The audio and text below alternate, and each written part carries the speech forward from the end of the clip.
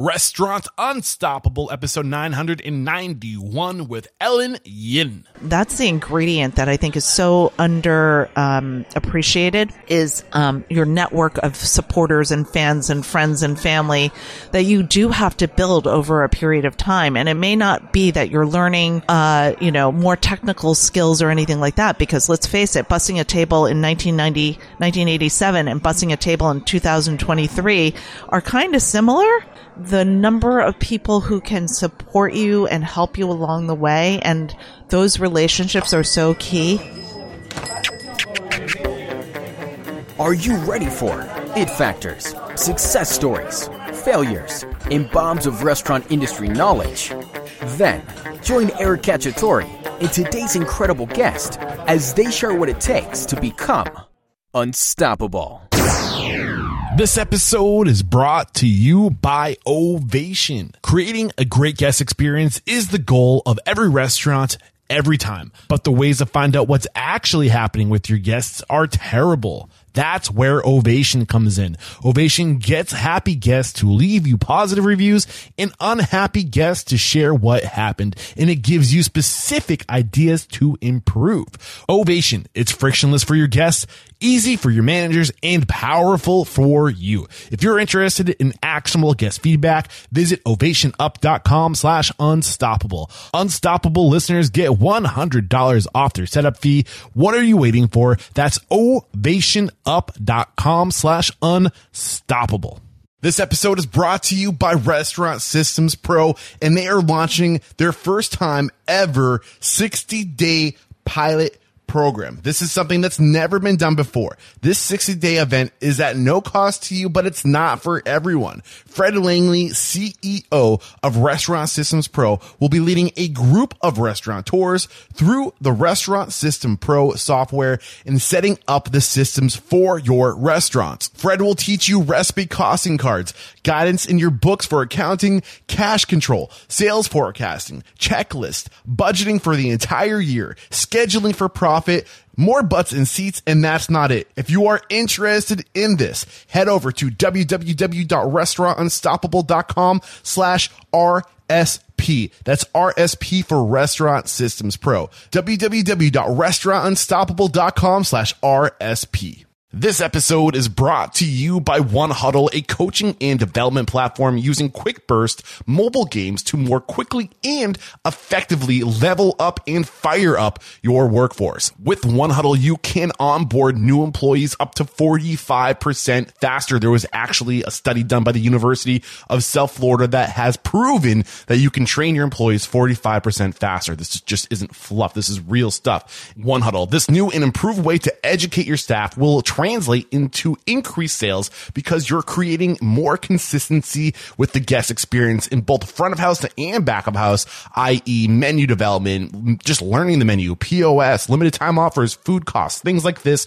To learn more, head to restaurantunstoppable.com/1huddle. That's the number one in huddle, like a football huddle. And when you use that link, you can get access to One Huddle's game shop, 3,000 plus on-demand skill games on everything from bartending to serve safe to the latest Amazon best-selling books and so much more. One more time, restaurantunstoppable.com/1huddle. With excitement, allow me to introduce to you today's guest, founder and co-owner of High Street Hospitality Group, Ellen Yin. Ellen, are you feeling unstoppable today? I am unstoppable, Eric. Yes, that is what we like to hear. And I'm super excited for today's conversation. You're the reason why we came to Philadelphia. I'm not sure if you're aware of that. Eli had such amazing things to say about you. All the attention you're getting, the accolades you're getting. Recent, since 2018, 4 nominations, Outstanding Restaurateur 2018, 2019, 2022, 2023. I mean, you're doing amazing work here. Thank you. I can't wait to dive into your story to find out how you got to where you are today and how you've built this growing empire. But let's get that motivational, inspirational, ball rolling with a success quote or mantra. What do you got for us? Keep pushing. Keep pushing. I have a similar one. I say just ain't nothing to it but to do it, or just keep showing up. Just do it. Exactly. So why is that the mantra you chose to bring to today's conversation? Well, I think that when you are doing things and you're an entrepreneur, you can get down. You know, I mean, like there are a lot of obstacles. Things typically go wrong. And you need that something that keeps you going. And, you know, they always say that not to, you know, I forget what the saying is when you were a kid, not to quit. What was it that they tell you? There's so many sayings. So many out there. sayings. But I mean, I think particularly when you're in as an entrepreneur, sometimes you're alone because the buck stops here, you know. I mean, even if you're in a partnership or anything like that, it all flows up, right? Yeah. And it can be very frustrating and sometimes feel lonely. Yeah. And I think that for me keeps me focused and moving forward. Yeah. And you've had some real hard curveballs thrown at you in your career, just from my research and talking to Eli and the challenges you guys have had to overcome together. So I'm sure that'll come out in the story. I can't wait to talk about how you keep that mindset of just showing up. Mm-hmm. I'm sure we'll get there, but where does it make sense to start sharing your story? Like when did you know that the hospitality industry is your industry? Take us back. Well, I think that so many people in this country start out loving the hospitality industry because they worked in a restaurant in high school. Mm-hmm. And that's where it began for me. I'm the daughter of immigrants from China, and I grew up in a town in New Jersey where there were not very many Asian families.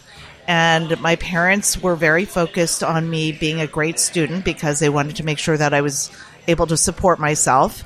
And so I wanted a job just to get out of the house. And I picked the hospitality industry because my mother was an incredible cook and entertainer.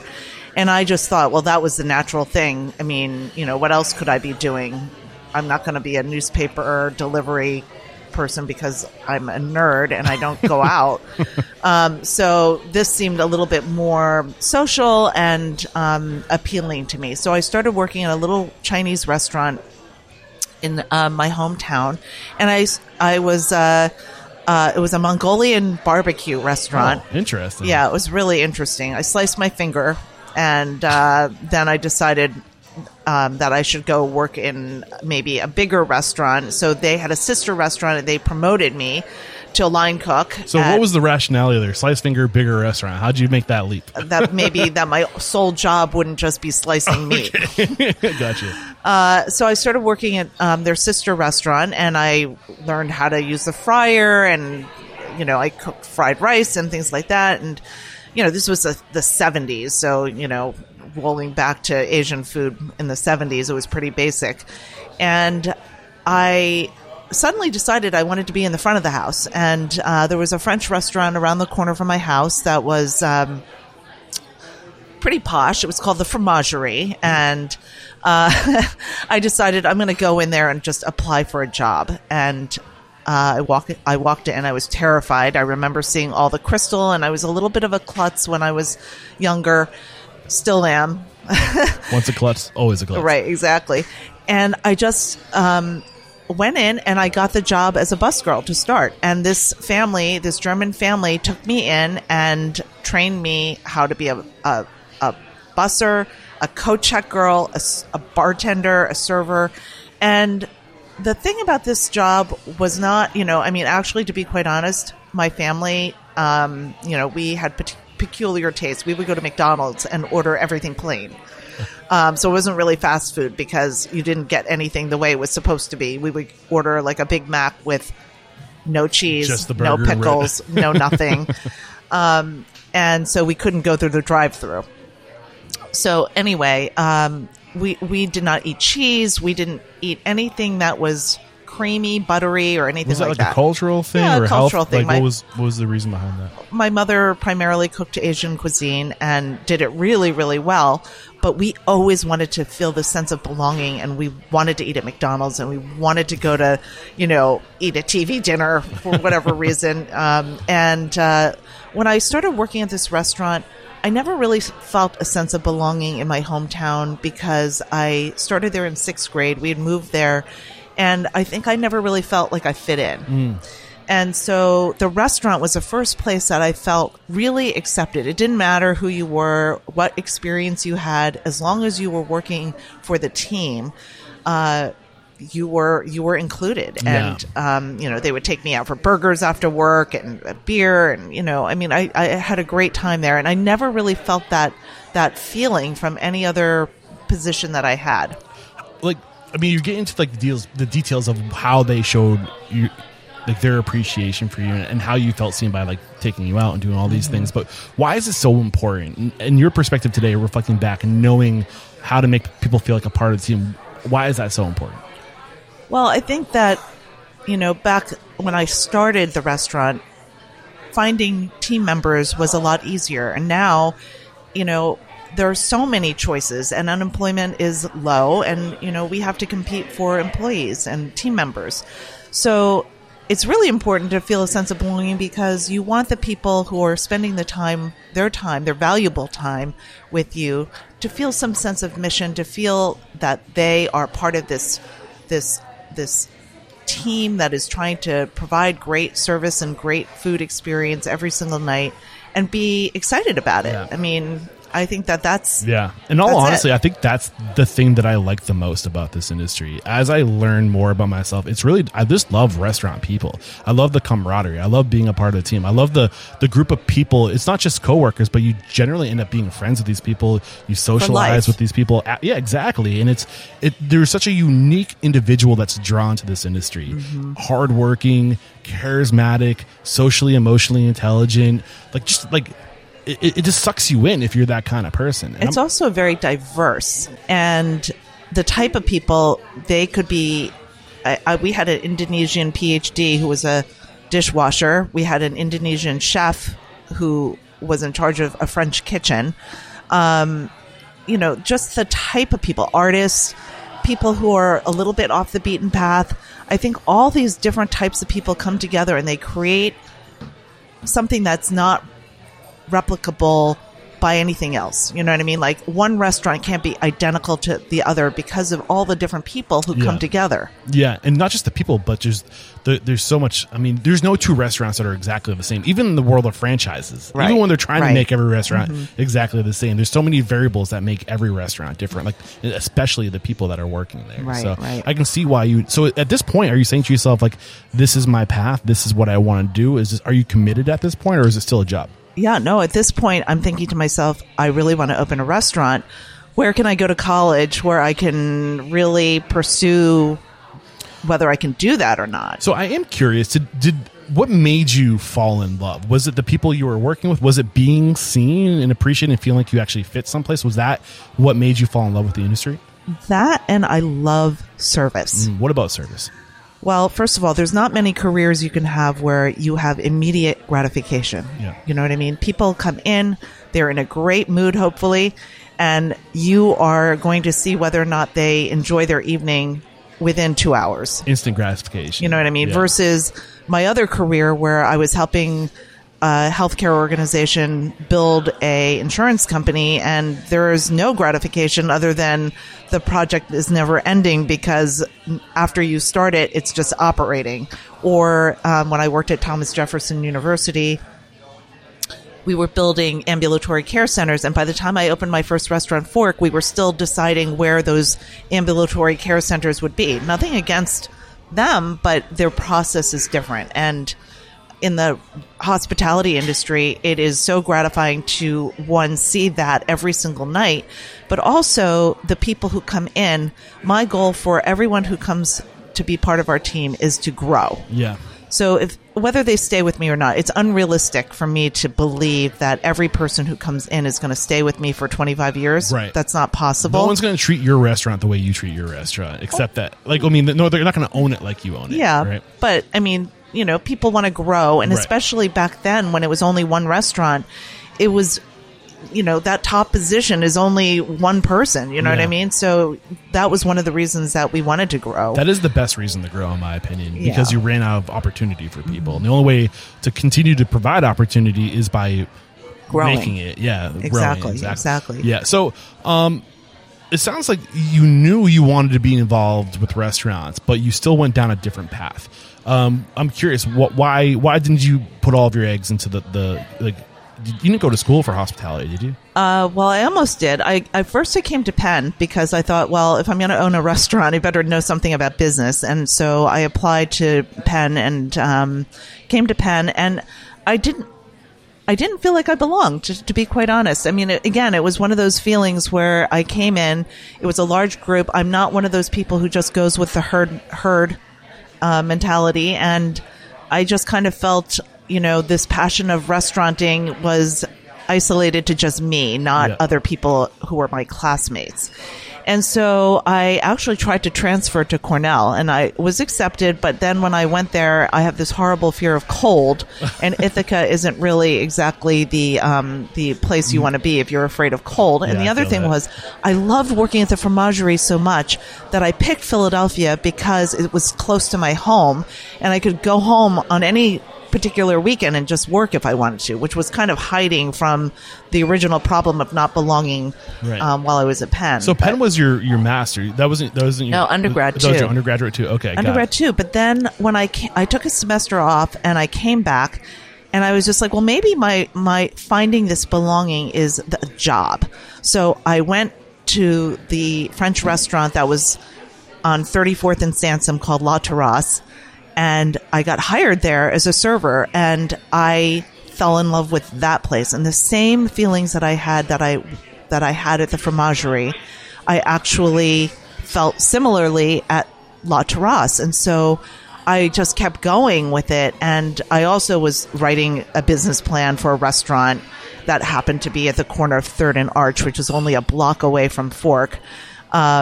And that was one of my management projects, was to write this business plan. And I learned that you need a lot of money to open a restaurant. Yes. And so I knew that wasn't realistic. My parents were like, this is unacceptable. Well, you need curious. to I mean, I've heard through speaking to other past guests with Asian heritage, Asian background, I know there's a lot of pressure from parents to get into like becoming a doctor or the traditional like more, I don't know, higher paying careers. Like, did you get that pressure from your parents? Well, of course, I was a really good student, and my father was a PhD in physics, and really wanted me to be able to support myself. And the stereotype of a restaurant is that it's so hard. I mean, it is so hard to succeed, and they didn't want me to have that difficult of a life, and they just really felt like I should not put all my eggs in one basket. I was curious how they felt about you when you said, I want to do this. I want to be in the hospitality industry. My father was begging me to come work for his company, and I was just like, I just don't see that. I have no passion for it. And, I just couldn't see myself being working for Bell Labs. I mean, I'm horrible at science, and I just couldn't picture it. Yeah. But I think that they accepted that I was not going to be part. My two younger brothers are both engineers, and I think they accepted that I was not built the same way as them. Got it. So the Fromagerie, you spent a considerable amount of time there, like all throughout your undergraduate in high school too. Just high school and maybe freshman year. But once I moved to Philadelphia officially, I started working at La Terrasse. And, maybe in your mind that experience was so shaping, But La Terrasse was a really incredible place, and it gave birth to a lot of restaurants in Philadelphia. And it was really a very fun place to be, especially in the 80s. It was a little crazy. And I loved it. We learned some great lessons from the Fromagerie of just the importance of making people feel welcomed in a part of the team and seen and valued, right? How do you think you grew the most? What was the biggest impressions that La Terrasse made on you? Was there a key mentor? Were there pivotal points for you in your early career at this time? Well, I got fired from La Oh, really? Is there a story here? No, not really. I mean, they had several ownership changes. This was kind of toward the... La Terrasse had been open since like the 60s or something crazy like that. And it had a long history of being, a place on University of Pennsylvania for graduate students and undergraduate students. And, it had a great... To work or eat? To eat. Okay. and it had this great Portuguese wine program. I mean, it was so on point in 1987, and now like chartreuse and falernum and all these things that are in vogue, La Terrasse had it all, you know, and it really taught me how organizations work. The woman who ran the bar there was just really organized, and I just learned so much from her and how to organize the bar program. Can you get specific? Can you give like little like specific clues as to what like an organized bar program looks like, or is that too specific, do you think? Well, I mean, it wasn't too specific, but just to give people an idea of like what life was like in the 80s. You know, we started our day at like 9:30 in the morning for an 11:30 opening, and that included going to the bank, getting the money, going to the warehouse, picking up booze, you know, juicing all the orange juice, lime juice, lemon juice, preparing the cigarettes for the cigarette case, polishing all the bottles. I mean, like, was there a checklist, or was this all mind, like road memory? No, that's mostly what I learned about is that you have to have a checklist and you have to organize it by either day or by person or whatever. There's so many details, like many details, and there's so many distractions. Like you need something to bring you back to where did I leave off? Yeah, you know, because it's so easy to look over something in this industry. Keep going. But I had never worked at a place like this. I mean, it was a bar, and when I became a bartender, I mean, I might not get home until 5:45 in the morning, and that wasn't from partying all night. That was from cleaning the bar. You know, I mean, that was just what we did. And 4 hours later, the next crew's coming in. Right, exactly. So were there struggles for you early in your career? Do you remember there being any specific challenges associated with just the working front of house in general, and especially for a well-known restaurant like the Fromagerie? Not the Fromagerie, the La Terrasse. No, I mean, maybe I didn't perceive it that way. Yeah. You know what I mean? And I was just a bartender. I wasn't in management or anything like that. So I was just one of many people who worked through that organization, and it was pretty diverse. And again, like I said, there were career servers, career chefs, but also, you know, very eclectic people as well, students as well. So, you know, I think the biggest challenge for me was just accepting that that I didn't want to go with the herd mentality, that I wasn't going to be an investment banker or management consultant. Yeah.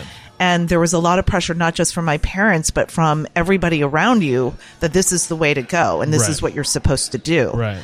I think it's changed a lot because there are so many more options. And I think that, entrepreneurship has become increasingly an option when you see how many young people are going immediately into entrepreneurship. You know, it is a career path. It's just different. Especially in the hospitality and food and beverage in general right now. There's so much diversifying happening right now. Different, I think for the longest time, there was like the cookie cutter model of a restaurant that we would go work for successful restaurants, learn what they're doing and just repeat it in our own businesses. But we're really challenging the business model today, especially with digital and being able to get outside of the traditional business model. There's so many, if you're passionate about food and beverage, there's so many different verticals for you now. This made me think of that because you said with the entrepreneurism, like if you can dream something up, you can will it into reality. Right, exactly. And there's so much malleability today with digital, assets at our disposal. So why did you get fired? And how long were you at? Like, was it from, you said sophomore year and you were there for post-grad too, right? Yeah, Eric, I don't even remember why I got fired. It was just a very emotional. Did you talk back to somebody? No, I don't even remember. I mean, I'm half joking because everybody was getting fired. You know what I mean? It was new management. Management, and they, if something was changing and we didn't like it, then they were just like, "Well, you're fired." Then, yeah. You know what I mean? So from your perspective as an owner now, do you think they were just trying to wipe the slates clean so they could start new with a new culture and new? They don't, because it's hard to take over a company sometimes and have old employees who are used to the old way. I don't think it was the new people. I think it was more just the change and the pressure of the change that made people emotional. You know what I mean? But that wasn't, that was really not, I'm half joking when I say that because I just went next door to the White Dog Cafe after that. And, the person who really did become somewhat of a mentor, Judy Wicks was the owner, and Judy is incredible. I mean, she really brought Farm to Table to life in Philadelphia. She also used the restaurant as a social mission platform. So she would have these trips that she would take people to Nicaragua or Vietnam these third world countries because she wanted to, bridge the culture. And what was the name of this restaurant? White Dog Cafe. White Dog. So I love that. It seems like she was kind of a mover and shaker, because I think conscious capitalism is a kind of a term, right, that we use today, but social mission, tying some type of social cause, purpose to your business. It sounds like she was a leader in that sense. She was a leader in that sense. And not only that, really bringing that farm to table, all her chefs were really passionate about, the connection with the farms. Can and you timestamp this for us? Like, where are we? This is 1988. 88. So it's still like 10 years before you open your own place. Yeah. So, so how long were you with Judy? I wasn't there very long, but the other person who was there as well was Wendy Bourne, who was the owner of Metropolitan Bakery. And this core group of people, they were integral to the Philadelphia food scene history, so to speak. Wendy, you said? Wendy, yeah. So, at that point, I realized that I'm not going to be a restaurateur, and I have to find a real job. So what made you think you weren't going to be a restaurateur? Why? Well, exactly for the reason that that I wasn't going to be able to raise the capital, and I think that is the reason why it is so difficult for people to just immediately launch their own restaurant at like age 23, because you need that network, and that's the ingredient that I think is so under appreciated. Is your network of supporters and fans and friends and family that you do have to build over a period of time. And it may not be that you're learning, more technical skills or anything like that, because let's face it, bussing a table in 1987 and bussing a table in 2023 are kind of similar. But the art of bussing has not changed. The art of bussing has not changed, but the number of people who can support you and help you along the way, and those relationships are so key. Yeah. And so, I wound up getting a job. At this time, you had to go through the Inquirer to find the classifieds to find a job, and I found a job at a local advertising agency, and they did represent a lot of restaurants. And one thing I learned was not to burn any bridges. And, I really thought I was, I thought I was 35 years old at the time when I was 22 years old. I was one of those type people that I felt older than I was. And, so this advertising firm gave me the opportunity to be a salesperson. And I realized sales is really hard, and you have to be able to accept rejection, because 95% of the people that you talk to aren't interested in your product. And I really gained appreciation for that. I then worked for another ad agency that I unfortunately got laid off from, and they sent me for career counseling as a benefit of being, discharged. And they said, the career coach was just like, you're really good with people. You should be in fundraising or something like that. And I was just like, hey, now you're a restaurateur again. Right, exactly. So I ended up working for the American Heart Association, and I was a field director, basically recruiting volunteers who, you have to motivate because they're not being paid. And that was something that really also impacted me, because if you can get people to do something that they're not being paid for, then it's like working in the restaurant. It's like working in the restaurant industry, right? Yeah. No, I mean, seriously, nobody should be paid. Nobody should be working for somebody and not getting paid. But yeah, and that's one of the things we're trying to change by creating awareness and stuff like this. But for the longest time, the restaurant industry is not known for getting people rich, No, but being a volunteer is something that you're giving your time and your passion and your energy to, and you have to get something out of it. And I think Danny Meyer was the one that said, when you hire people, they're essentially volunteering for you, because they could work for so many different places that they're choosing to work for you. They're volunteering their time with you. I don't know if I'm completely sharing his perspective, but do you know the reference I'm talking about? He mentioned I never heard that before, but working in a volunteer organization was very eye-opening. And also we had to work with committees, so everything had to be by consensus. And building consensus means that you have to talk to a lot of people. And I think that really also helped my career, because, just trying to get anything done by committee is really difficult. Right. So I mean, you dropped a lot on us there. I do kind of want to spend some time. You said Judy was a huge mentor. Judy and Wendy were huge mentors to you. In what sense? Well, women who became successful and believed in something and were able to achieve not just the financial component, but also to achieve their values, to include their values and social beliefs as part of their overall mission. How did you start living differently because of their influence? Well, when I first started envisioning Fork, or whatever that restaurant was going to be named, I didn't know until the very end. But when I first started thinking about the restaurant, I wanted it to be some place where people felt this belonging, but also would contribute to the community. So that was always something that was really important to me. And I learned that from them, and what they did for the community and bringing people together. Yeah. And I think there was a period where the restaurant industry, it started as such a transformative industry, and like literally restaurants were necessary to start towns when America was being formed, right? And it was like the hub of a community. Mm-hmm. And then it became more transactional over time, as we didn't really need restaurants to get your mail, to meet people, to talk politics, all this stuff. We started it became more just a place to get food, right? Mm-hmm. And I think we forgot our role and what happens when we make it about community and supporting community and being a place to bring people together to talk, right? And communicate.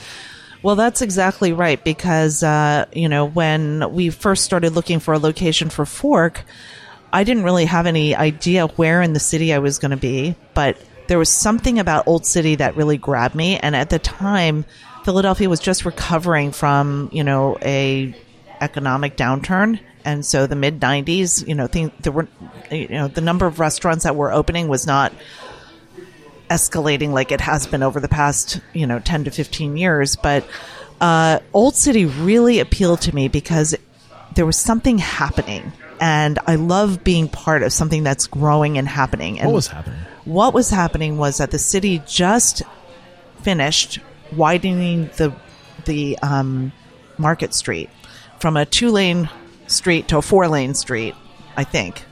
Something like that. Renovating, the streetscape. Got it. And Old City was really the last place in Center City that hadn't really been developed in a sense. There was this great artist community, and I've always kind of been a little bit of an artsy person, so I liked the idea of all the galleries. And Old City is very funky, and it has warehouses. And it kind of separates with the historic park and Society Hill, which is a residential neighborhood. And so for me, I just thought Market Street would be the perfect place. And at the time, the city was talking about what would happen in East Market Street if Market Street could connect the new convention center to the waterfront. And that was what made me excited about this neighborhood.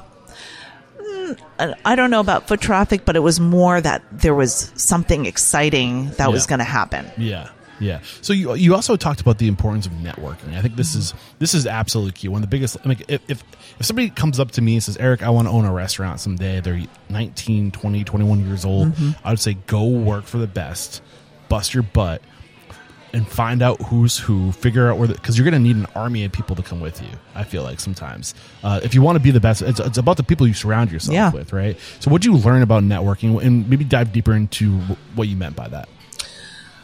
Well, like you said, you do need a huge network. I wasn't quite thinking about team members. Okay. I was thinking more about, investors? Not necessarily investors, because we kind of skipped a big chapter of my life, which was going to graduate school. MBA.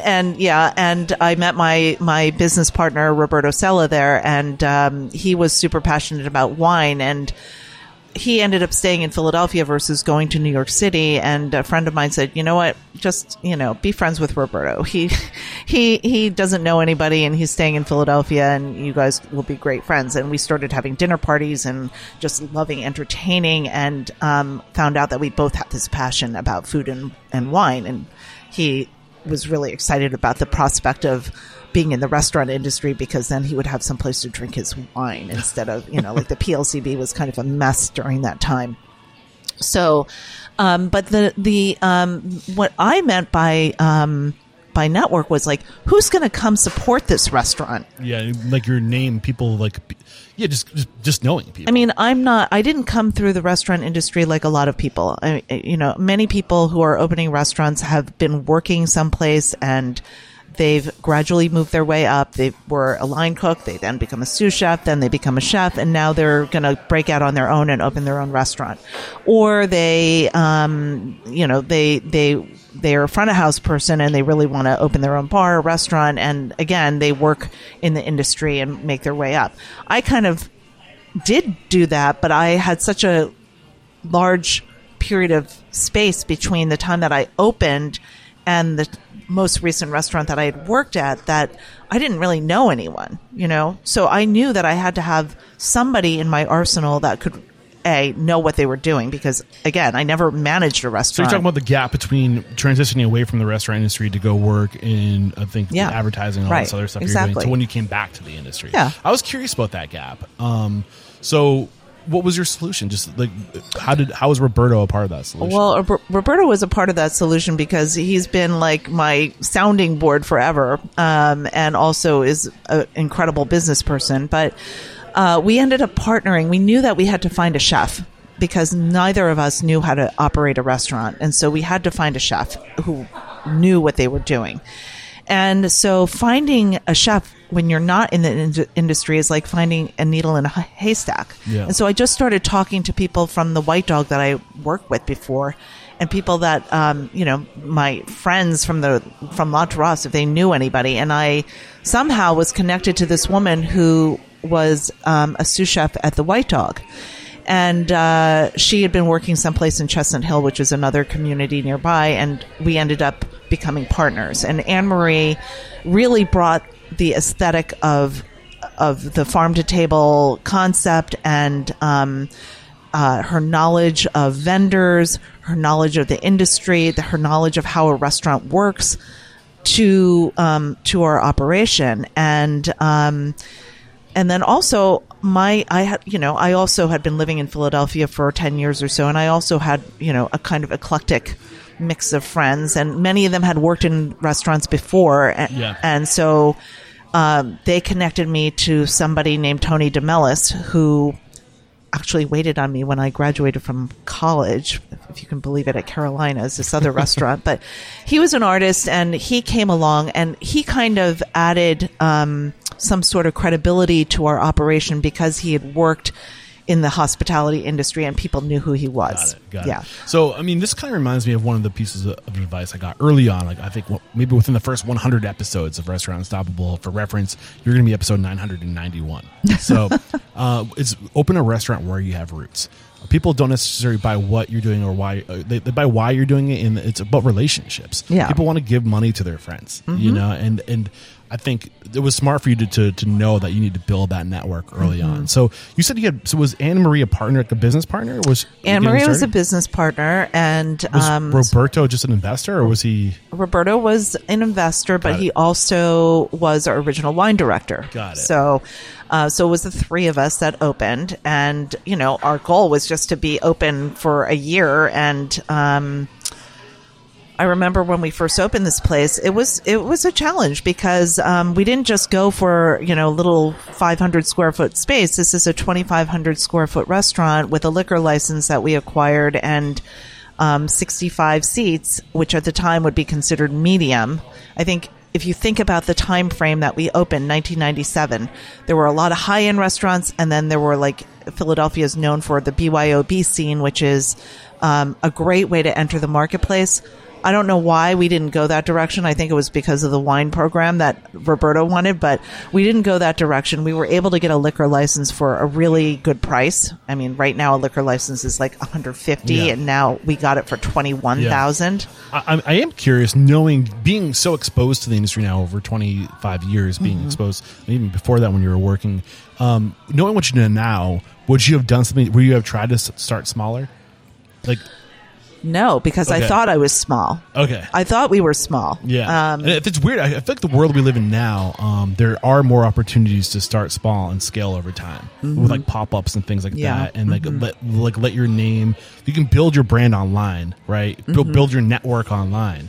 And then once you kind of have a following, you can leverage that to like scale Yeah. as you get cash. Eric, unfortunately, I'm one of those weirdos. Like, I had a vision, and I was just like, it's got to be this or nothing. I feel like that's like the newer generation. I don't think when you came up, I don't think it was as easy to get your name out there and do it like some people are today with pop-ups and like ghost Yeah, kitchens right, and stuff exactly, like that. Like exactly. right now, all you need is a website and like an online ordering portal and a ghost kitchen, and you can start and scale into something. You didn't have that privilege, is what I'm trying to say. Right, exactly. I mean, like, the internet was barely Just getting started. yeah, It was being born. exactly, you know? right. It was Yeah. being born. We were one of the first people to have a website, so that was pretty cool. But it was dial-up. Yeah. To get your email, you would have to go through dial-up. So I think now is a great time to talk, take our first break. When we come back, I would love to talk about how you actually got the money. Because you said one of the Yeah. things that worried you is you were undercapitalized. So we'll talk about your advice on how to get that money to get open. This episode is brought to you by Ovation. Creating a great guest experience is the goal of every restaurant every time. But the ways to find out what's actually happening with the guests are terrible. Long surveys are annoying. Nobody likes to take them. Table judges aren't scalable. And every negative review costs you 30 new customers. Ouch. That's where Ovation steps in. Ovation gets happy guests to leave positive reviews, unhappy guests to share what happened, and it gives you specific ideas to improve. Using a simple 2-question survey, guests either click a text message they get after placing an order or scan a QR code to easily answer, how was your experience? Happy guests leave 5-star reviews and can be invited back with automated text marketing. And unhappy guests share privately what went wrong so you can resolve your concerns in real time. Then the magic happens. Ovation takes all the public reviews and all the Ovation private feedback and analyzes them in a single simple view so you can know exactly what to fix and where. It's frictionless for your guests, easy for your managers, and powerful for you. If you're interested in actionable guest feedback, visit ovationup.com/unstoppable. Unstoppable listeners get $100 off their setup fee. What are you waiting for? That's ovationup.com/unstoppable. So we're back, and you mentioned early on one of the things that steered you away from the industry or discouraged you from continuing down this path of hospitality was that you were undercapitalized. And honestly, I think that's smart because a lot of people get so in trouble because they are undercapitalized, but they go for it anyway, and then they run out of money and they have to close. Right. Well, actually, it wasn't that I was undercapitalized. I had no capital. Less than and my undercapitalized. parents, friends, and family, that didn't exist at the time. You know what I mean?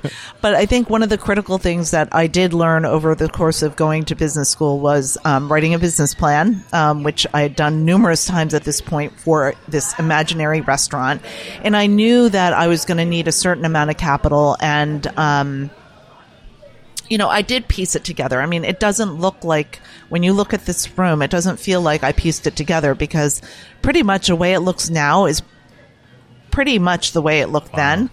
But I figured out that I needed around $300,000 to open. And that, in today's money, probably is like, $2 million or something Right. crazy like that. But Roberto was very, adamant that we weren't going to have a lot of partners because that complicates things, and he thought we should just borrow money. And the reason why he thought we should borrow money, first of all, I had no assets, so there was nothing to collateralize. Yeah.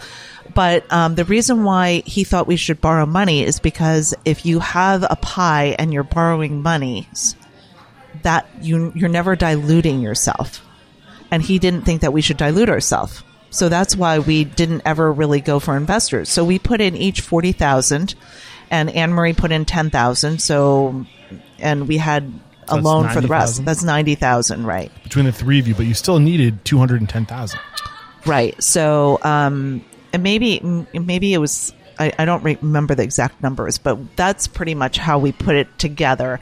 And then the rest of it, I borrowed from the SBA and from the Philadelphia, Commercial Development Corporation, which is designed to try to create jobs for, Philadelphians. Got it. So they loan money on a low interest rate.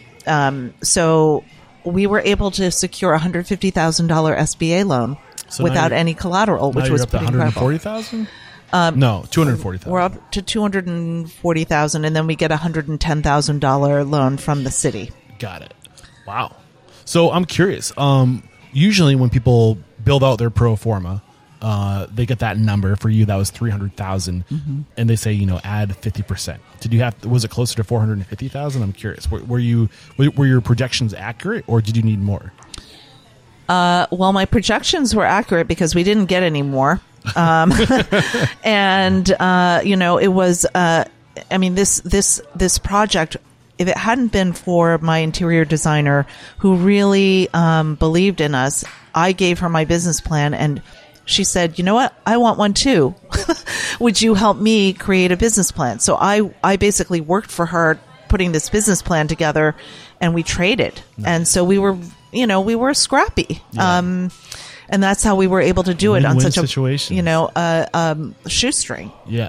What were your biggest challenges, if anything, in those early years trying to get open that you had to learn and overcome? Well, having your doors shut on, the application process for getting a loan was not easy. And, I would say that I was working in healthcare in 95 and 96 while I was trying to secure this money.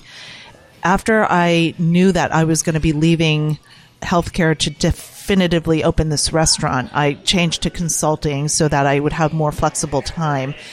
And then the challenge really was that I never managed a process like this before. I mean, this is a construction project, and I know PowerPoint, but that's about all I know at this point.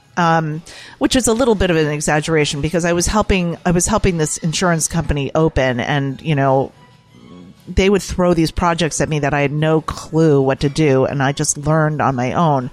So I thought, I had enough self-confidence that I thought I could figure it out. But sometimes there are roadblocks that are really difficult. I mean, what are some of the roadblocks that you could have prevented if you had a little bit more experience or knowledge? And how can you help other people from making those or hitting those same roadblocks?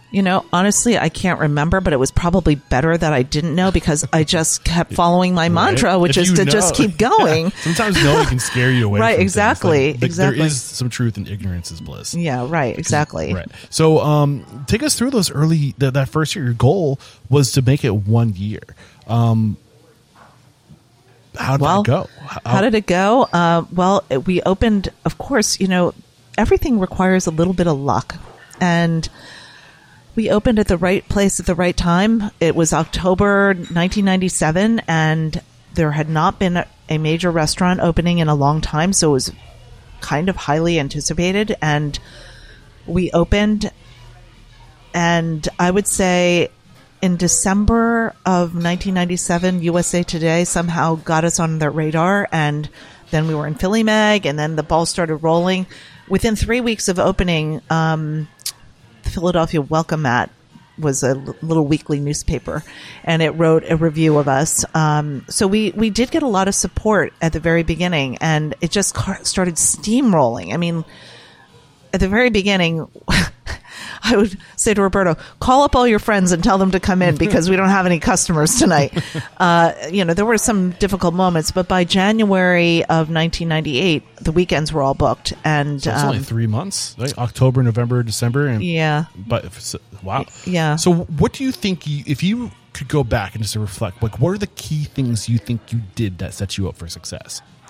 Well, again, having that network and being able to outreach to people and to constantly be in touch with them, making sure that they knew about the restaurant, and I never burned any bridges from graduate school to healthcare to even that first advertising agency that I worked at. I'm still in touch with the owner of the restaurant. So never burning any bridges, always being, trying to help other people as well as, it's a two-way street. No one's going to help you if you're unwilling to help anybody else. So how do you help other people when, like you say, you don't have two pennies to rub together? You didn't have any capital to invest. Like how were you? What were you leveraging to help other people?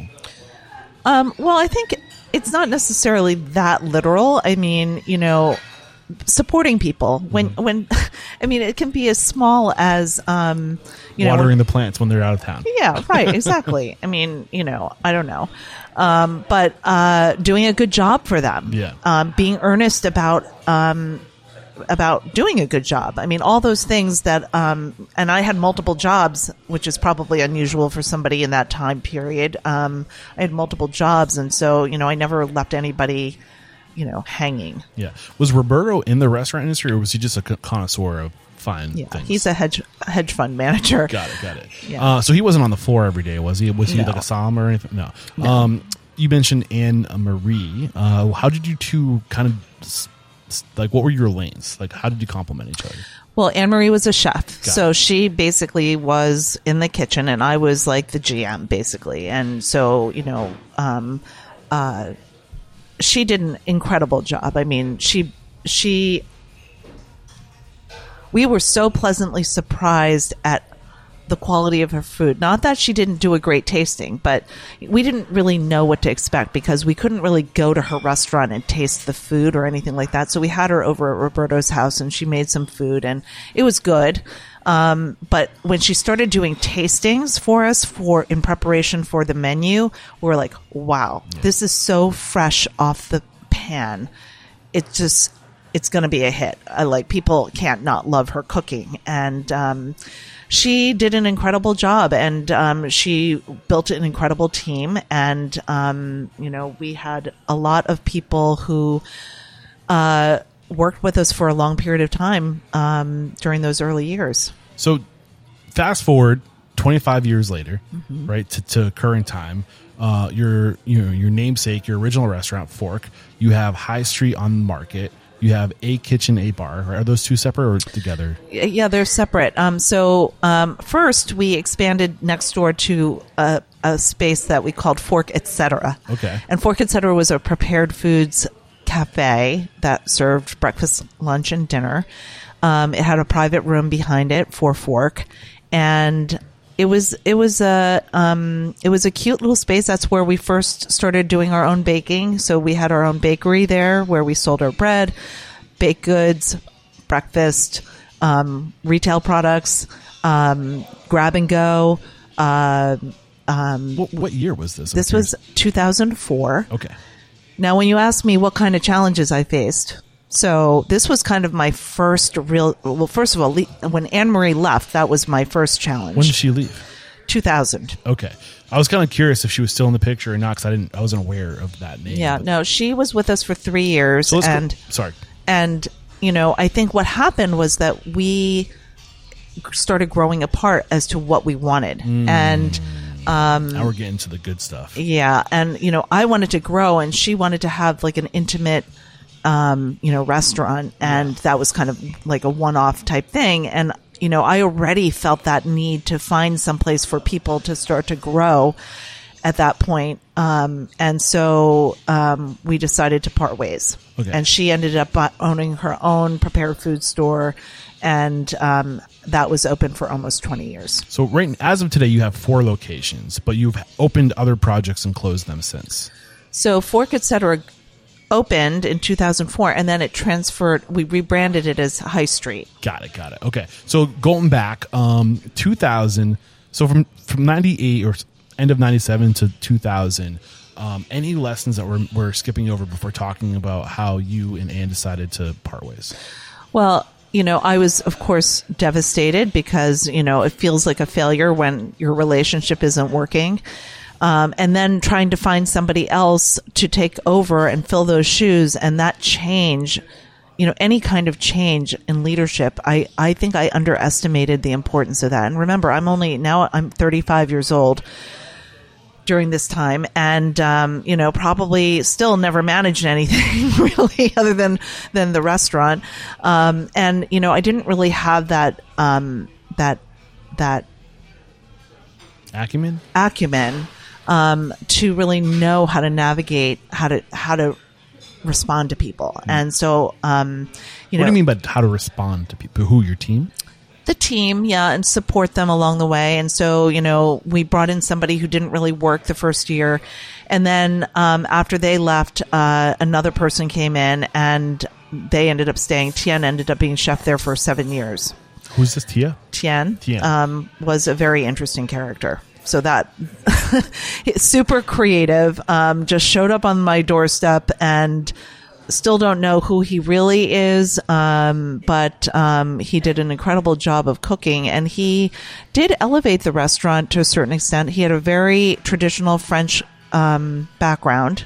According to his story, he worked at Le Fouquet in Paris, and also was Vietnamese. And really, actually, I grew so much as a diner being under Tien's tutelage, because I ate at so many different types of restaurants, probably more than I would have if he hadn't been around.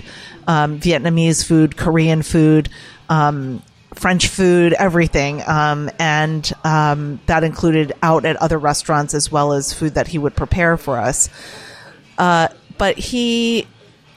unfortunately, he also had a lot of personal issues. And also he was older, and, at some point he was ready to retire. And so that's when Terrence Fury entered. Terrence was formerly chef at Striped Bass, which was a restaurant in Philadelphia, and he had... It's bass season right now. He's reminding me. He opened Maya with his brother, and they both came from a very pedigreed background. Terrence worked for both Guy Lacause at Le Bernardin and Eric Ripert, and his brother was at Le Cirque. And they both worked under Neil Stein, who was a very well-known restaurateur in the 90s in Philadelphia. And so he just left his own restaurant and was looking for a new platform. And when did Terrence join? What year was that? 2008. Okay. Got it. So I want to kind of unpackage a couple of things first, because I think there's some lessons in your original partnership with Anne Marie. Knowing what you know now about business and getting into partnerships, what are some of the things you could have done that you didn't do early on to prevent the diverge in vision? Well, I mean, obviously having a vision. Yeah. I think we were aligned. We were aligned in having this idea of a seasonal restaurant, and we were aligned in how we wanted our employees and team members to be treated. Fork was a front runner in benefits and 401k and all these other things, because that was part of what our vision for our restaurant was. And we had a handbook that outlined what our mission statement and vision statement was. But so you're doing a lot of them things right. As having an MBA, you knew what to do. Yeah, I don't even know if that really was the case, but I think that the main thing that we never really discussed was what was the future going to look like. Your goal was to make it a year, right? So you never really look beyond that. What's the 5-year plan? What's the 20-year plan? Well, first of all, we never expected Fork to be a rocket ship. You know what I mean? Like, we were doing. This is a 65-seat restaurant, and the 65 seats could be as many as 350 covers. And remember, this is the 90s, and so Old City was not nearly as populated as it is now with other restaurants. So if you came here, you could be eating at 11:30 at night. Wow. Because there was no place else to go, and we served until 11:30 at night. So it was a long service. We served lunch and dinner and Sunday brunch. So it was a lot. And especially on a Mother's Day, which always somehow coincides with graduation. I don't know who plans graduation, but for whatever reason, there are years when they coincide, and, the number of large parties, the number of turns, and you're trying to get that in. And I guess I'm an entrepreneur. I'm trying to build business. Yeah. I think she really was not into that kind of volume. Got it. So was it a good separation? Well, she ended up tripling her original investment, so I think that was good. And she met her husband of over 25 years now at Fork, and she opened her own business. So I would say it was positive. Yeah. and allowed her to pursue her dream the way she wanted it to be. Yeah. So I think that's a success. And with Tien, I think we have his name, so I'm not trying to like drag anybody's name through the mud. That's not the goal of what we're trying to do here. But you said he has some difficulties with personality, and He had a difficult personality. I mean, you know, it's you have to buy my book. I do, I know. Because it kind of outlines the story of Tien, and you know, he contributed so much. I mean, really, Fork, etc. was his vision. He had this Chef's Bistro dinner where, you know, every Wednesday night he would have this tasting menu, basically, for lack of a better word, from in the, you know, 2004, 2005 was really not, you know, it was a predecessor to what people are doing now. But, you know, it was a surprise. You wouldn't know what you were going to be eating. It was this idea he had from eating in Paris after work, where he would just go to this restaurant and the chef would cook for you. And, you know, it was really a great place, but it was one of the most challenging construction projects because it was even bigger than Fork. The budget was even bigger than Fork, and it had to be a union job because I'm on Market Street. Okay. And so the price tag was a third higher than probably what it would cost to open Fork. Just to cover the labor. Yeah. And also, once you open your second restaurant, your expectation of yourself is higher. You can't just shoestring it together. You know what I mean? To a certain extent, people have this vision of what this restaurant was like. And if I opened next door to it, it's not going to be like, you know, walking into somebody's first restaurant. Right. So ultimately, when did Fork, etc. have to pivot and rebrand to High Street? Actually, didn't have to pivot. Okay. We did, you know, so when Terrence took over, he continued these special dinners. In fact, we went on this fishing trip and we had like numerous guest chefs. We also really got our private room started building in business, and we used Fork, etc. a lot for private events, but we could never get it to be off the ground as a dinner time place.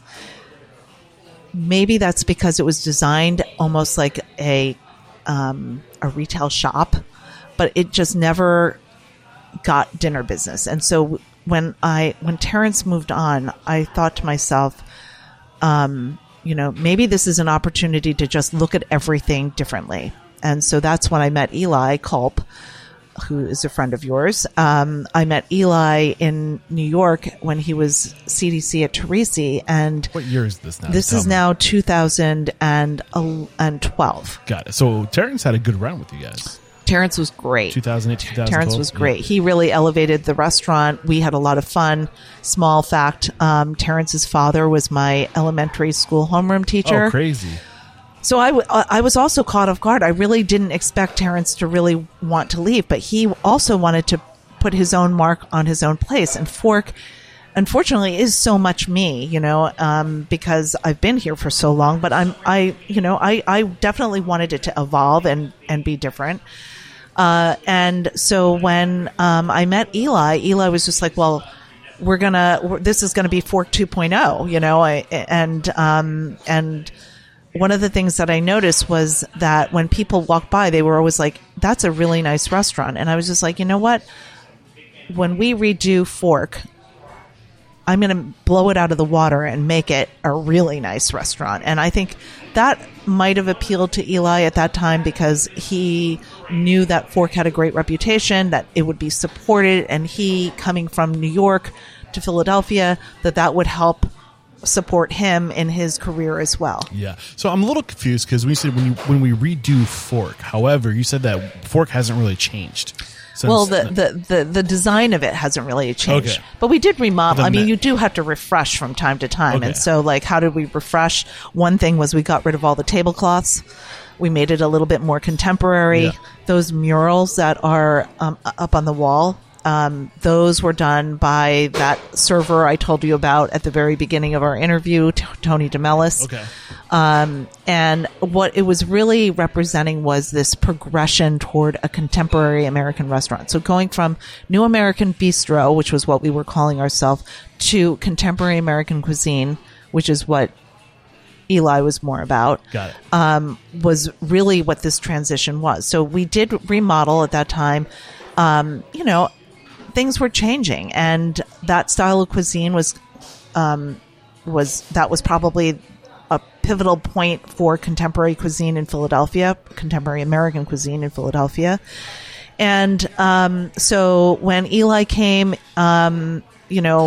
he was one of several chefs from New York City who relocated to Philadelphia. Philadelphia is great because people are really into food, but the cost of living is much more affordable, and it's much easier to get into a restaurant than it is in New York. A little more discretionary income around here for food and experience. Yes, but people are very particular about how they spend their money.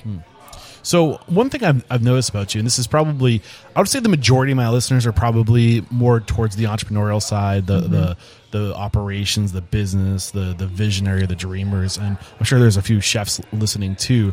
But one thing I picked up about you is it seems like you're really good at attracting talent. So what advice do you have for finding chefs and attracting chefs? Well, I think this starts from my complete inexperience in the industry and knowing that if I don't surround myself by the talent that I need, that I'm not going to succeed. And I'm very much about not failing and succeeding. I'm unstoppable, so to speak. Yes. So, I really think about, who is it that can bring that spark and that talent to life. And when I sat down at Teresi and I had the 20-course tasting menu, I was just like, oh my God, I have to have this. I have to recruit this person. You know what I mean? Or when I met Terrence, I just knew that that he was going to be able to take what we had previously been doing and really take it to the next level. Yeah. And I'm always about evolving, and unfortunately, that's just part of life, is evolving. So what's the difference between recruiting somebody and stealing somebody? Well, I mean, stealing somebody, I guess you could perceive that any transition is a steal. You know what I mean? I don't think there is a thing as stealing somebody. Because to steal somebody, that's making the assumption that somebody They're belongs going unwilling. to you. Yeah, right. Yeah. So it's like you don't, people don't get stolen from you. You lose people. Right, true. So I think it's important to recognize that people have the choice. If they're not getting what they are looking to get with you, maybe you're not offering them the opportunity. Like you said, and you hit the nail on the head, people want to grow. Mm-hmm. So if they're not going to grow, if they're not growing with you, they're going to grow with somewhere somebody else. Exactly. Yeah. And I think your mentality of the only reason why we open more restaurants is to provide more opportunity is the only reason why you should open another restaurant. Because if you open that restaurant and you don't have the people to move into it, then is that restaurant going to be successful? Right, exactly. It's very difficult. And so when Eli came, and that's when High Street Hospitality Group was really formed, we revamped Fork. We transformed Fork, etc., into High Street on Market out of the love of pasta and bread. And then we also took over A Kitchen and Bar, which has an incredible beverage program, but also was a highly respected small plates restaurant. So we took that over in 2014, immediately after we opened High Street. So that was amazing growth right there. And then we ended up opening High Street on Hudson in New York, and then High Street Provisions in West Philadelphia, and we just recently transformed that into High Street Hoagies. So, it's constant, deciding whether you have the people or not to be able to do these projects, accepting that things are going to change every time that you add something on, and be able to adapt to those changes and keep your integrity and your vision and mission going.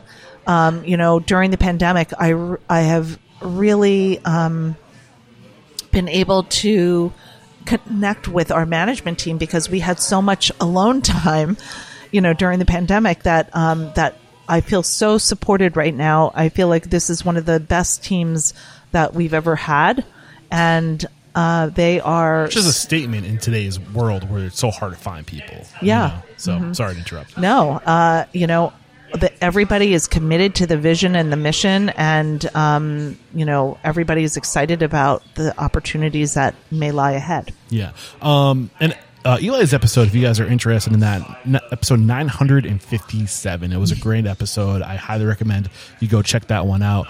So, like, reflecting back from 2012, it sounds like was when you really started to like expand and grow aggressively. Is that safe to say? Was that a tipping point for you?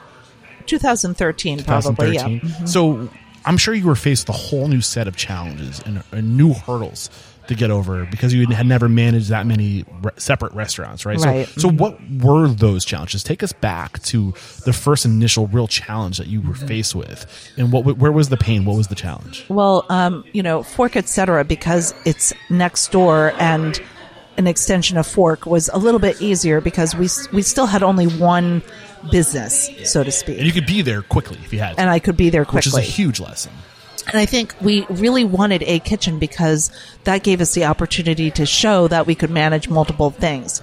But a kitchen is also part of a hotel. And so the whole culture of now collaborating with another entity definitely was a challenge. Not only just bringing our concept and our ideas to the table, but also fitting into their corporate structure, their,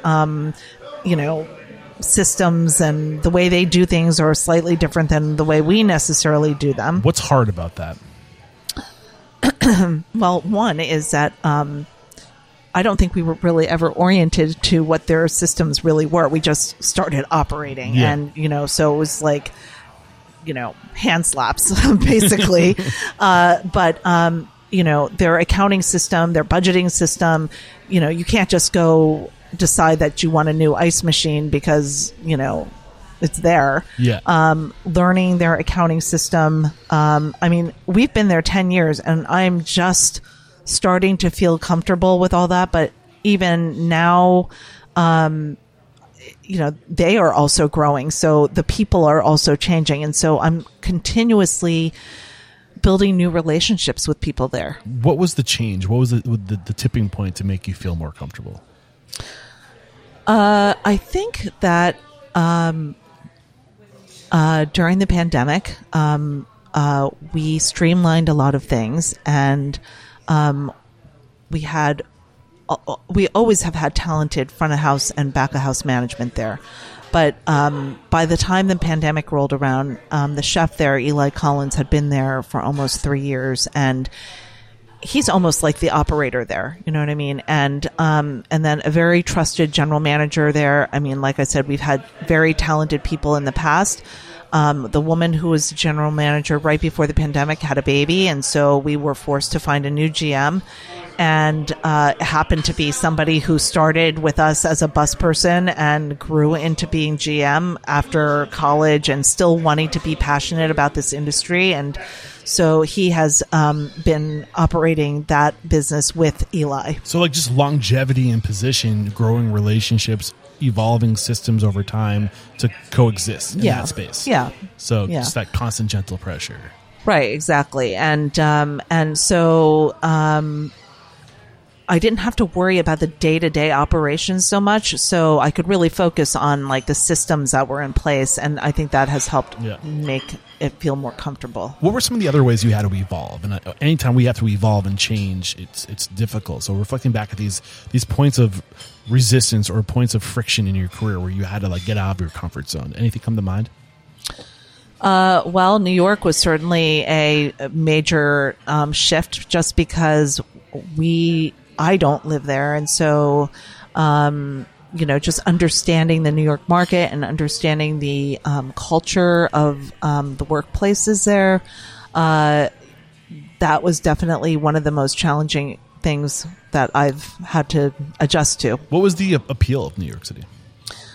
Well, this was something that I think, Eli really wanted to have a restaurant in New York. And I was just like, sure, I'm all for growing, and New York sounds great, and the market. And was he upfront about that from the beginning, or was it something that bubbled up later? No, I think growing was definitely something that we discussed in the past. And, we didn't know exactly what it was going to grow too, but we knew that we both wanted to grow, and we both wanted to have a few concepts under our brand. So, I think we were very aligned in that. I, as much as he, loved the idea of being in New York City because it's a market that, kind Exposure, of gives you amazing exposure. And the way we kind of envisioned it was that Eli would be there most of the time and I would be supporting, and that I would be here most of the time and he would be supporting. So that was kind of the arrangement that we were thinking. And then, New York just kind of was one of these things that just from the very beginning was a challenge. I mean, not in the sense of raising money, because we were able to raise the money almost immediately, and we were able to get the funding. Reputation at this point. Right. And it was highly anticipated, and we had a great team at the time, and we were able to recruit great managers. In retrospect, some of the things, we were a very ambitious group, and what we wanted to cram into this 2,000 square foot little restaurant maybe was too ambitious, and we underestimated how hard it would be to not be there and to have this kind of ambition. And then obviously Eli's accident had a huge impact on that. And then, I think just not having a presence there. I mean, one of the things that, if I, we didn't really talk about this, but my mother had a massive stroke in 2010. Okay. And that was probably the most challenging thing I've ever had to face in my life, because I really wasn't envisioning my mother at such a young age and being so healthy, being completely dependent on other people to live. And so since 2010, I had to readjust my personal life a little bit, because my mom lives with me and my brother. I live now with my brother, and we take care of my mom. Of course, we have help, but that was not something that was in my business plan, so to speak. I mean, I can only imagine how this made you feel. Where were you emotionally? How were you feeling during this time? Well, first of all, it was my mother was really sick. I can only imagine. It must have been devastating. I mean, whether she was going to live or not, and every You're gonna make me cry every day, whether or not something was going to go wrong, it was really awful. And thankfully she's incredibly feisty, and and I love her so much. She really inspires me, and her strength is unbelievable. But that really changed my perspective and how I had to manage things, because I couldn't be here. I didn't want to be here. I couldn't be here. Yeah. And so at that point, just managing this one location, I had to kind of change my perspective on things and make sure that there were people here to support. And so from 2011 to 2012, I mean, those were the beginning of trying to figure it all out. I mean, how did you figure it? Was there a tipping point where it started to come into frame and figure itself out, or? Well, bringing Eli in was certainly part of that, because Eli is extremely capable and an incredible leader, and had a vision, and so we had a great group of people at that time. Yeah, I think this is one of the biggest reasons why. I mean, Roberto made a good point. Partnerships complicate things, but I do think that would you agree or disagree? I'm curious in your perspective. Since you've been in the industry as an owner since 1997, would you say the market's more competitive now? Absolutely. Would you say you have to be more on your game now versus 25 years ago to compete? Absolutely, yeah. Would you say it would be really hard to do by yourself? Absolutely. Absolutely. I think the days of solopreneur restaurateurs is kind of over. I don't know if you can be at the top and do it by yourself anymore. I'm sure there's people that can do it, but the people that can do it are becoming fewer and fewer because it's getting so much more difficult. Yeah. So the power of partnerships and knowing your lane, staying in your lane, and honestly, shit happens. People get sick. Your priorities change. Right. And you need people to lean on during those times. Right, exactly. And having people like Eli in your corner, like that is so invaluable. Yeah. Continue that train. I mean, I don't want to put words in your mouth. No, I mean, the beauty of all our relationships with not only partners but also with our management team. We have an incredible group, as I mentioned previously. The way I look at it is that those the front line of GMs and chefs, they are the ones who are front facing and doing the day-to-day operational work.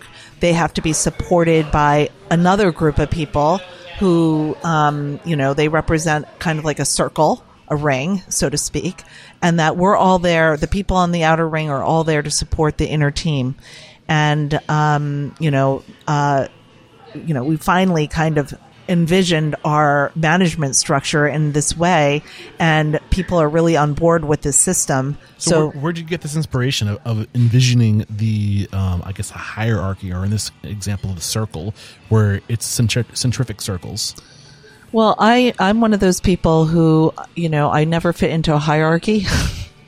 And so, and again, especially because of my work in nonprofit, I feel like people need to work in groups to be effective. I mean, you don't necessarily, make your kitchen work just by being the head of it. You need other people to support you in the HR component, because more than ever, it's so important for your line cooks to have career opportunities and career counseling, and to feel like there is a path for them. Yes, I was going to say a path for growth, like shown, like a light shown on that path from day one. Right. So you can say to yourself, oh, I'm starting here, and in 5 years or less, I can be there. Right. And seeing those and having that path like just lit up for you is so important. But if you're operating every day, finding the time and the space to be able to do that in a competitive world where your food has to be great and your leadership has to be great and culture, all that.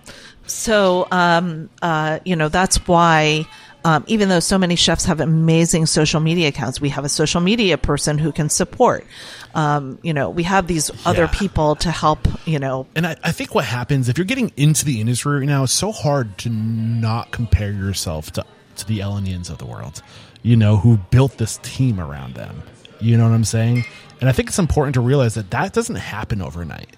It takes years of persistence and starting where you can and building slowly. But I think the good news is today you can, if you take a few steps back, like you said, like you wanted to start, like this was your dream, and you pulled it off, and it's a testament to your abilities.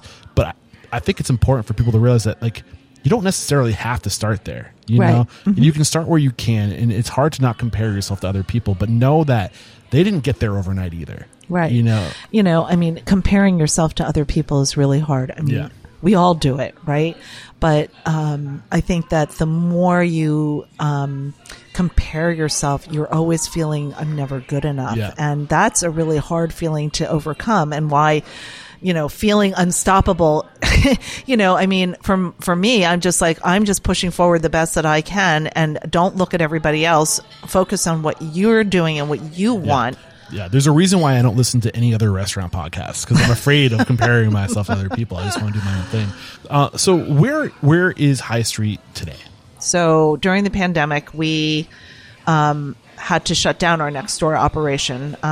We had been there for 16 years, and we were at the end of our lease, and I guess our landlord felt that we were underpaying rent, and so readjusted our rent, and I didn't think that it was feasible, so I negotiated a shorter period of time.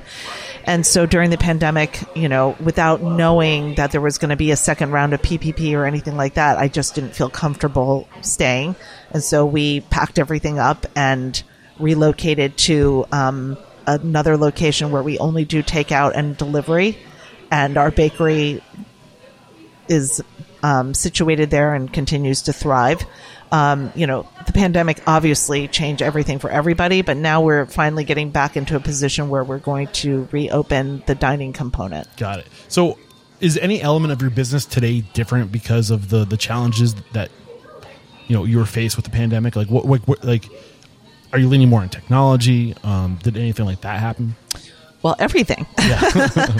Everything changed. It really made, I think, a lot of restaurateurs relook at their business model because clearly there was something wrong in the past. I mean, everybody is aware of the very slim margins, but maybe not everybody was aware that they were skating on such thin ice and decided that after the pandemic, everything had to change. So how did you change?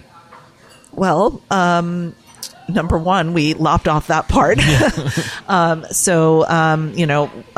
Just making that change of reducing the overhead, which, was sad because we put so much into that space, but nothing would have made me happier than to continue. But actually, in retrospect, I think this is going to make us even stronger because we now have an idea of how we could grow high street. Whereas before, we just opened another New York restaurant. Maybe that's not feasible because we don't have the bread there and we don't have this there, but maybe this now becomes the model for how we can expand multiple locations and manage the real estate cost. So what was your model? What is your model now? How's your model changed? Has it changed?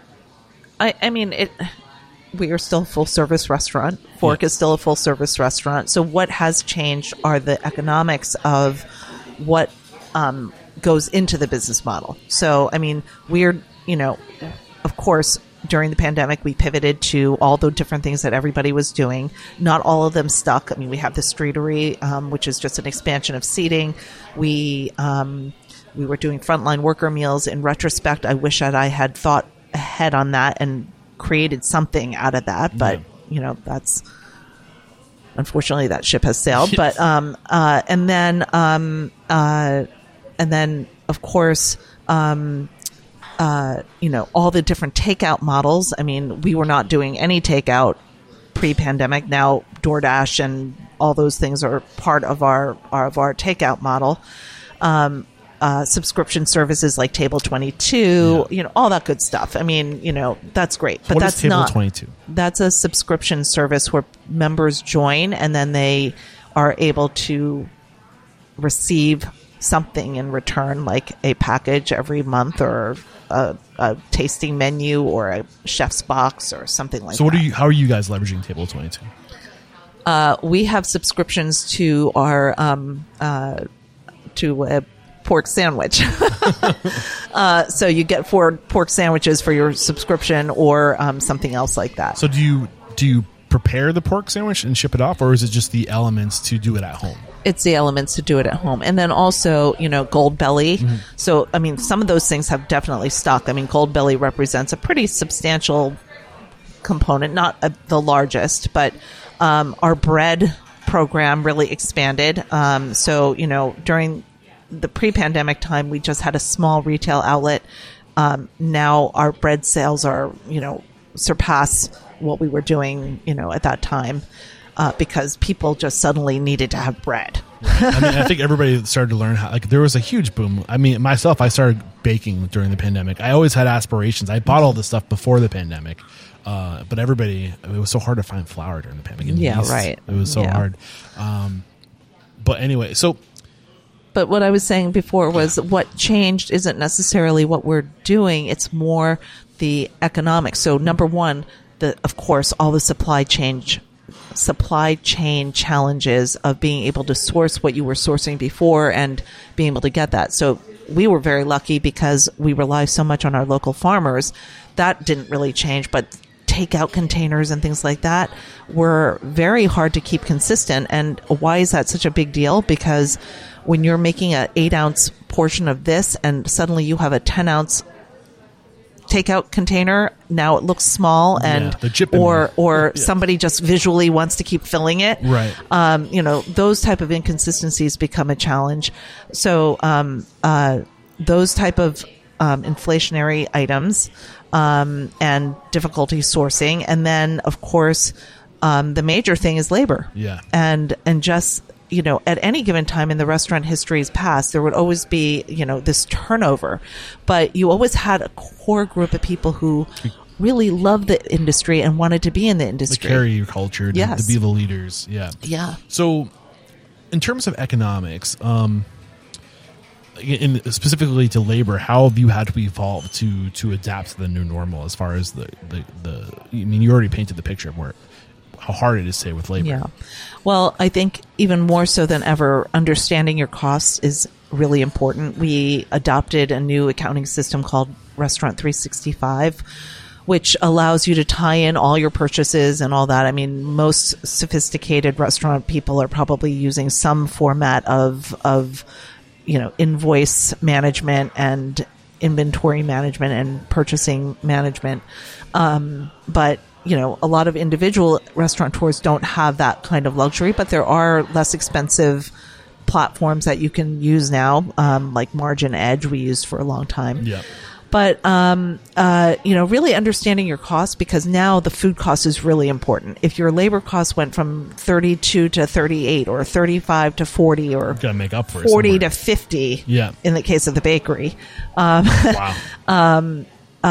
you really need to be able to know how you're going to offset that. And Yeah. so that equation that used to be very set for all restaurants, Prime costs. that 30% was food cost, 30 to 35% was labor cost.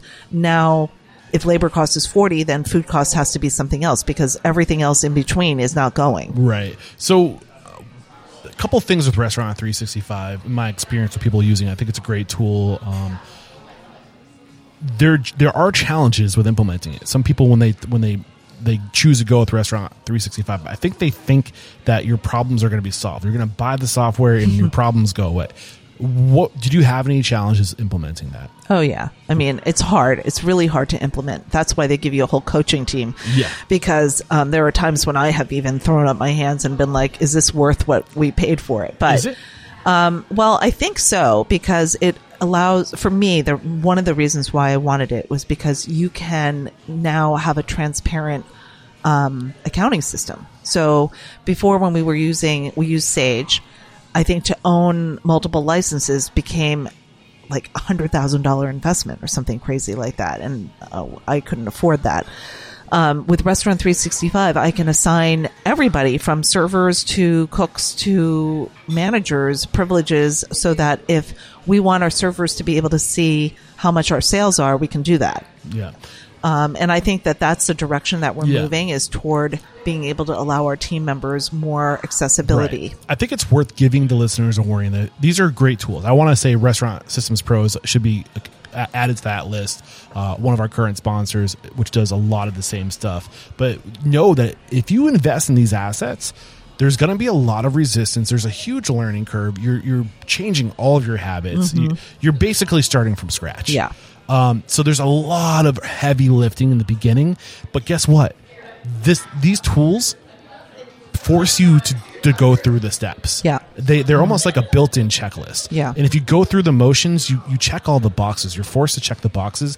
And if you persist, if you keep, I don't know, the opening quote was, it keep showing up, or Keep going. Keep going. If Yeah. you keep going with it, that resistance becomes habit before you know it, and you probably don't even feel it anymore. Well, now everybody's talking about R365 on our management team. So, I mean, it has definitely changed the culture. We have somebody who's specifically designated toward, trying to get everybody on board with it and supporting them in it, because the area where it's the most challenging is the kitchen, of course. I mean, on top of everything else, now you have to enter invoices into R365, capturing the data, making sure that you're not missing anything, making sure it's properly coded. I mean, like, this coding thing is like crazy. I mean, if I had to tell anybody how to do it, I would say one person is the only person who can enter everything at the beginning, because if the more people who have their hands in it, the more crazy it It gets. can cause problems. Yeah.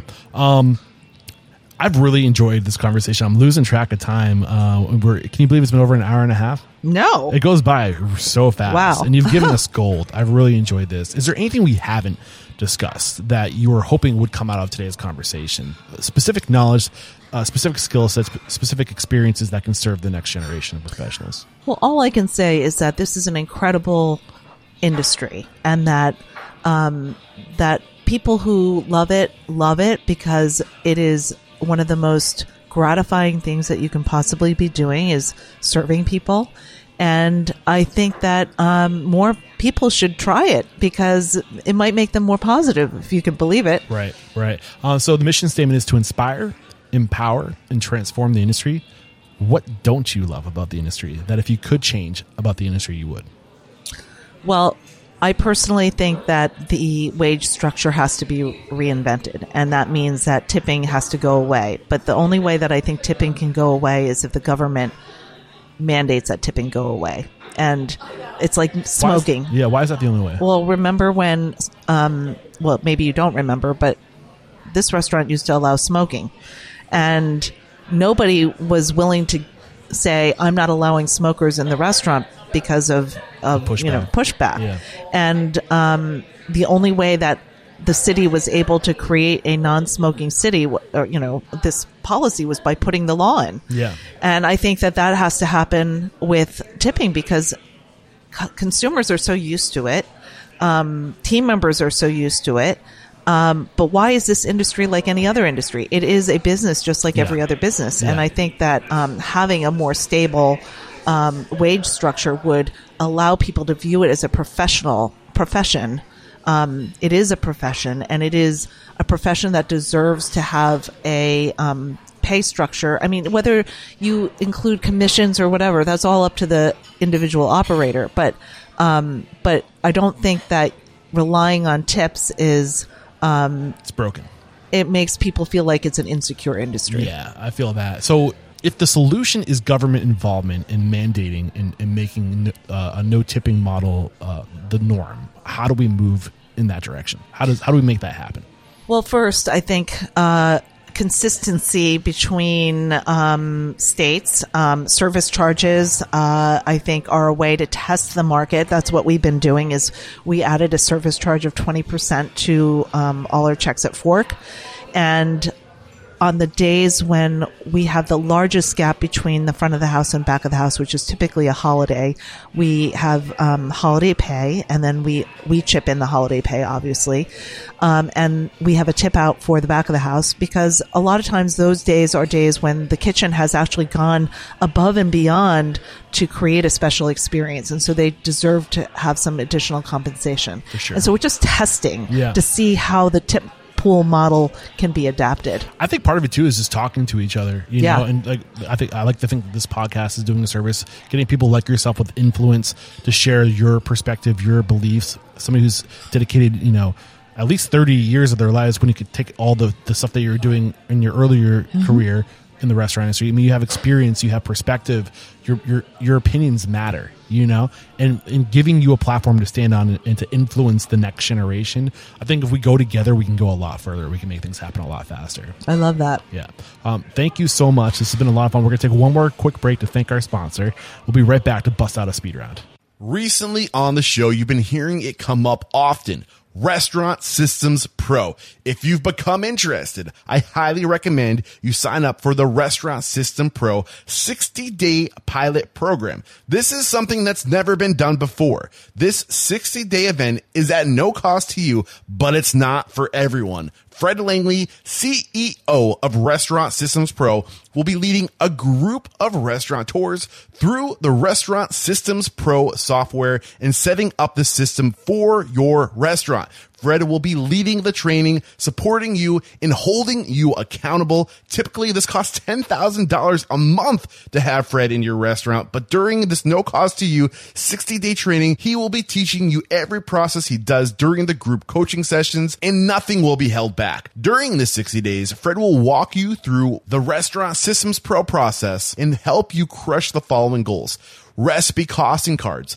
guidance in your books for accounting, cash control, sales forecasting, with accuracy. Checklist, budgeting for the entire year, scheduling for profit, more butts in seats, and that's not it. Often, the team at Restaurant Systems Pro helps restaurateurs out pro bono because their hearts go out to these folks. I mean, it's hard out there, but because of that, a lot of the time these restaurateurs don't follow through because they have no skin in the game. For that reason, there is an application process. Only those serious about making change in their operation will be accepted into this program. Are you interested? Then go to restaurantunstoppable.com/RSP.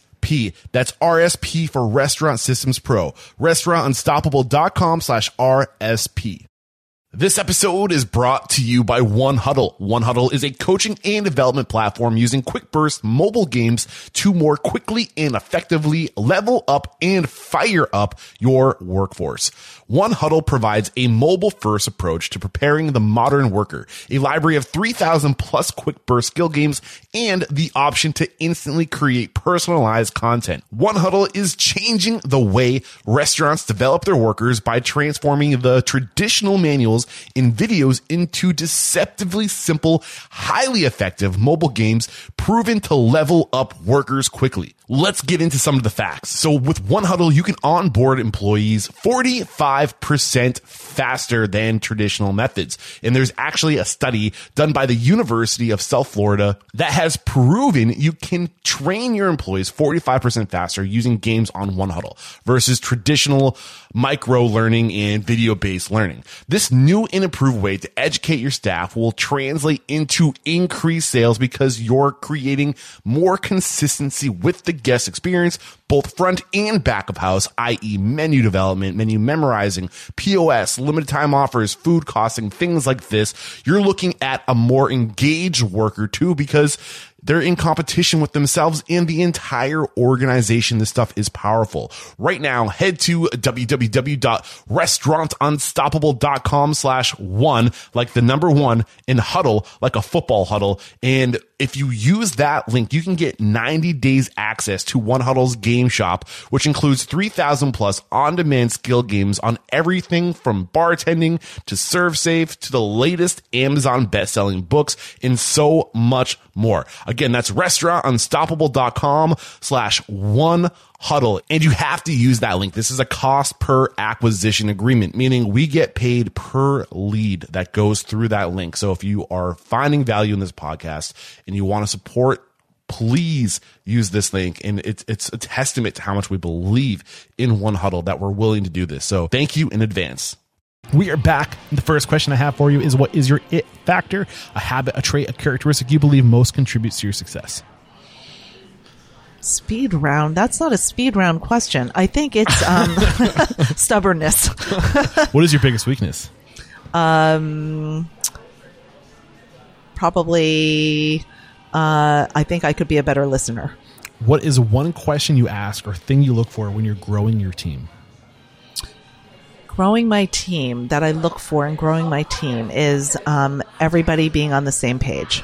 Got it. And I think I need to backpedal a little bit because you said that something you could be better at, your weakness is being a better listener. Yeah. I just interviewed the author of What Is It Costing You Not to Listen? Oh, wow. This week. She's Christine Miles is her name. Amazing woman. Amazing book. I highly recommend it. What is one of your biggest challenges today? Biggest challenges today? Just trying to figure out the new business model. And how are you overcoming that challenge? With great frustration. Well, keep showing up or whatever it is. Right. Keep pushing. Keep pushing. Keep pushing. Right. Share one code of conduct or core value you teach your team. Well, I think it's really important to make people belong. And so, we are really trying to push our onboarding process and making sure that we have support for all our new team members, whether that be a buddy system or, just saying hi to people and asking how they are. That's huge. What is one book that's a must read to make us a better person or restaurant owner? Well, I loved, Eli gave me this book, The Culture Code, which, Yes. I loved. I think, Will Guidara's new book, Empowering Unreasonable Hospitality is awesome. I really enjoyed that. And the book that I'm looking most forward to reading is Belonging from Michelle Miller. Going back to the culture code, what was the biggest lesson from that book? Oh my God, you're asking, my brain is so fried. I love the story of the Marines, and I'm trying to think if I can make it concise or not.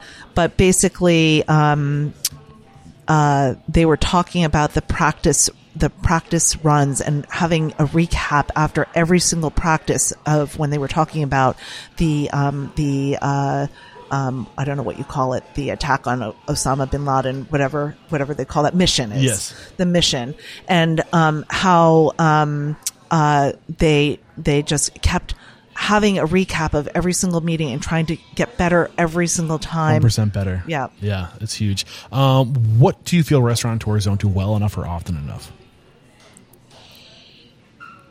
Take a rest. Yeah, for sure. Better balance. I get that.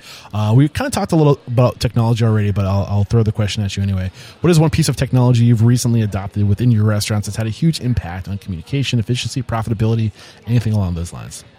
Teams. What's Teams? Teams is a Microsoft package, which is like Slack. Got and it. we use it to store all our documents, share all the information, collaborate, have documentation of conversations. It's really an incredible collaborative tool. Yeah, the tools, the cloud tools that exist today are game changers for sure.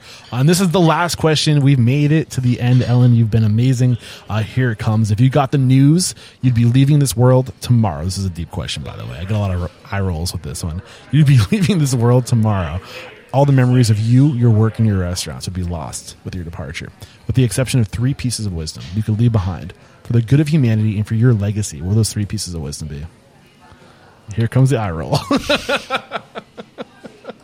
3 pieces of wisdom. You got to believe you're unstoppable, because if you don't have a vision of yourself, you can't blame anybody else. Yep. So personal accountability. 1.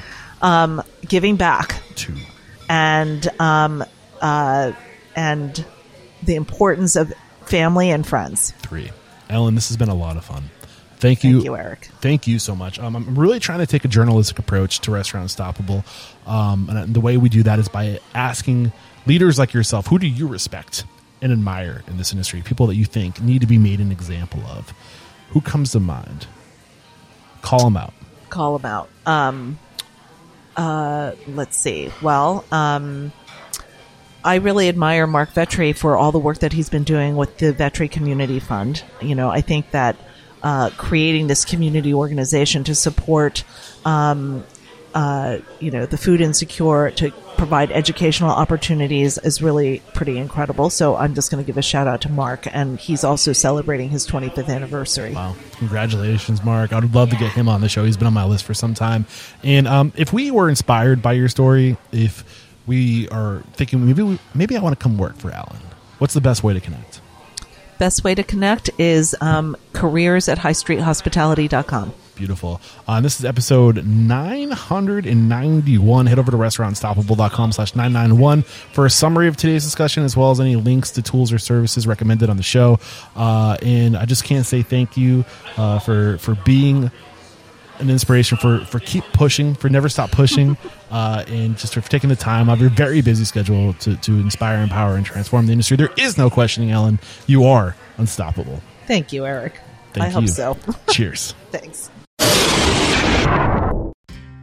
There's another episode wrapped up here at Restaurant Unstoppable. Special thanks to our guest today, Ellen Yin, for coming on the show. You're the reason why we came to Philadelphia. Eli Culp said amazing things about you as a business partner, and you were enough reason to plan a trip, and we surrounded you with amazing interviews, and this was such a great trip. I just want to say thank you to Philadelphia for being so hospitable and welcoming us in, and for everybody who was a guest on this road trip, being so generous with your wisdom and your knowledge and your perspectives. This was just awesome stuff. And if you are enjoying this podcast and you want to support our mission to inspire, empower, and transform the industry, we do need your help. We're trying to inject integrity into this thing. I'm trying to take a journalistic approach. I don't think it makes sense for me to decide who we make an example of in the industry. I think the industry knows. The people at the top, the best, the most talented, recognize the best and the most talented. And I want my guests to be calling people out. Who do you respect and admire? You know, and the tools and services that they're just talking about organically in conversation. I want these tools and services to steer the ship. I want to pick up the clues. I want to turn over rocks, and that's what's happening. But this approach to podcasting is very, honestly, expensive. Travel, time, people. It takes our team, and I need the resources to support this team. So if you are finding value in this podcast, please support our sponsors. Use our affiliate links. Share this podcast with everybody and anyone you know aspiring to be great in the industry. If we're going to transform the industry, we need to share knowledge. We need this information to get out there. So please help me get this information out there. If you do share this content, please tag Restaurant Unstoppable Podcast on Instagram so we can say thank you personally. And if you are somebody who is interested in maybe developing a career in media, social media, videography, editing, and if you have a passion for the hospitality industry and you want to go to the best restaurants in the country and interview these individuals and eat their food and document their food, please reach out to me, Eric at restaurantunstoppable.com. I'm looking to grow my team. Sam is doing an amazing job. He helped us create amazing standards, but 1 month, 2 months on the road isn't just possible for everybody. So we're looking for somebody who's looking to have an adventure and somebody who maybe would love to do this stuff, but they don't have the budget to get started. I have the tools. I'll give you the tools. So please reach out to me. And I can't say goodbye without saying thank you to the people who make this possible. We already said Sam, thank you so much, Sam Hall, and then Jared Parisi for his editing and copywriting in the back end. It takes an army. I'm grateful for mine. That's it for today. Until next time, peace out.